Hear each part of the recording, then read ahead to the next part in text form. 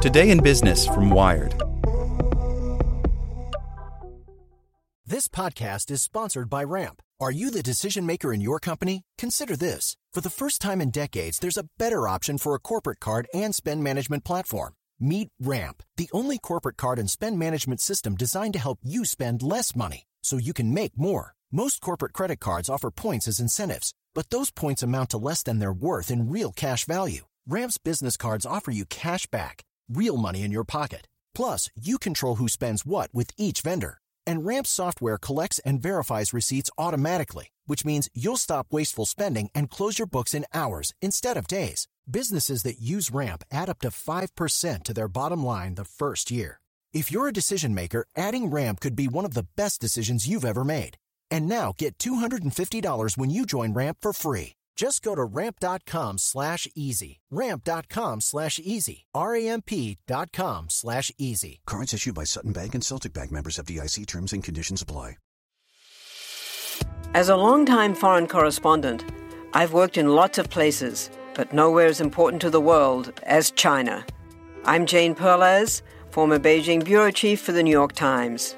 Join me on my new podcast, Face Off, U.S. versus China, where I'll take you behind the scenes in the tumultuous U.S.-China relationship. Find Face Off wherever you get your podcasts. Hey there, this is the spoken edition of Wired. Today's briefing is brought to you by NetSuite by Oracle, the world's #1 cloud business system. NetSuite gives you the visibility and control needed to make smart decisions and grow with confidence. Save time and money and gain agility and scale by managing your company's finances in one place in real time from your desktop or phone.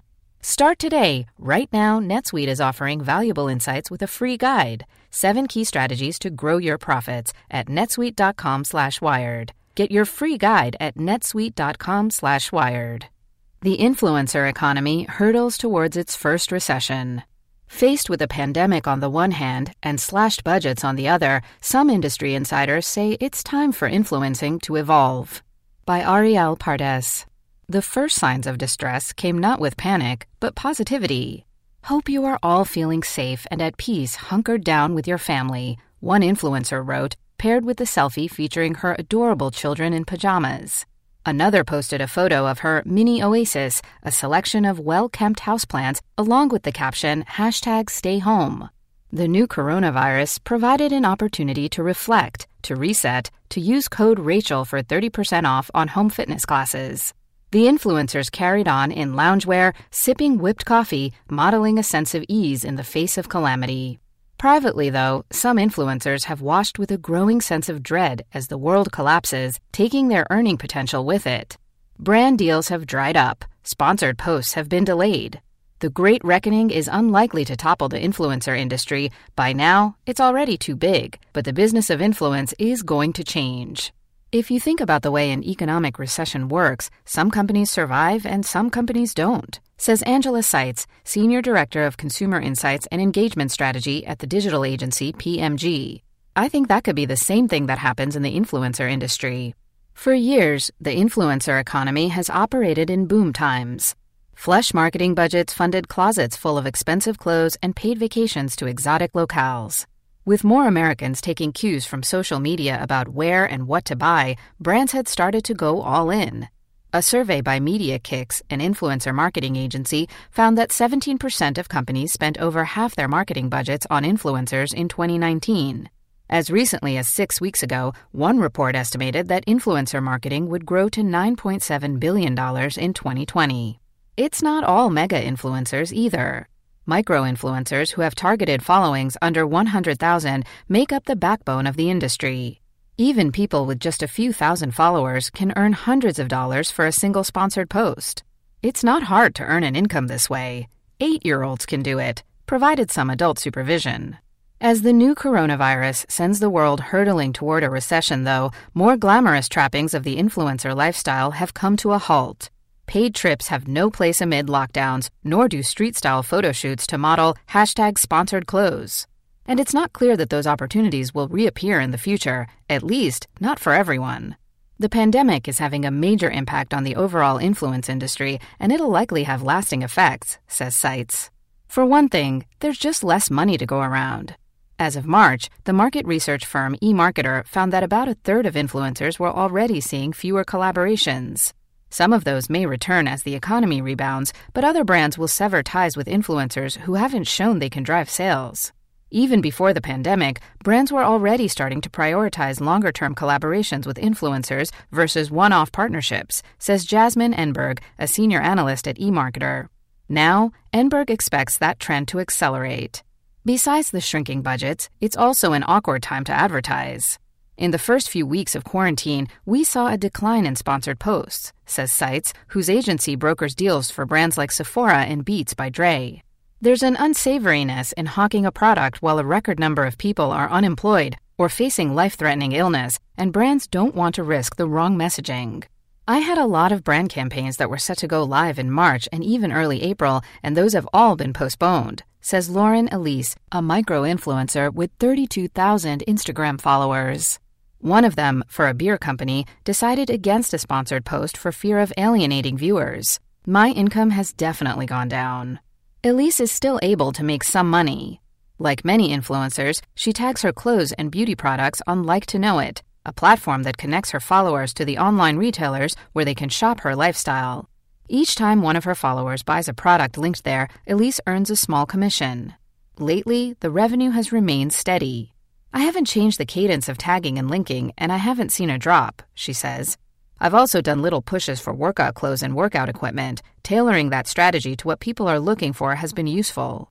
Affiliate commissions give influencers like Elise a way to suggest products more organically than, say, writing #sponsored captions for something they wouldn't actually use.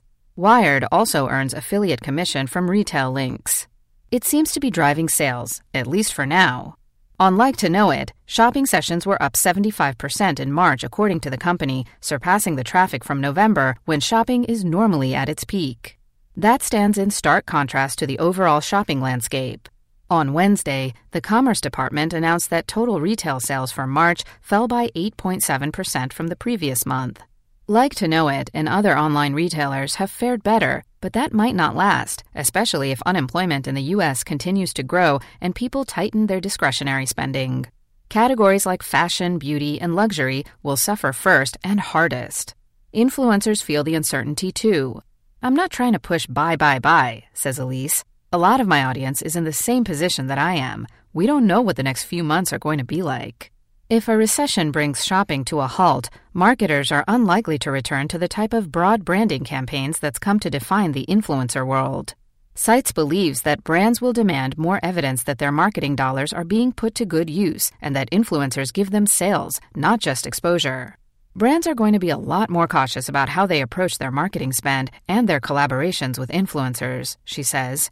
Now, we're seeing more of an emphasis on performance.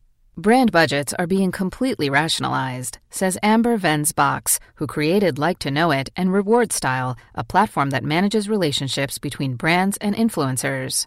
Venz-Box calls Reward Style a performance channel, meaning that brand clients pay for specific outcomes, usually higher sales. When a beauty brand that sells a $100 eye cream says they're looking to target women of a certain age in Middle America, well, we have 9 years of historical retail performance data from these influencers, she says.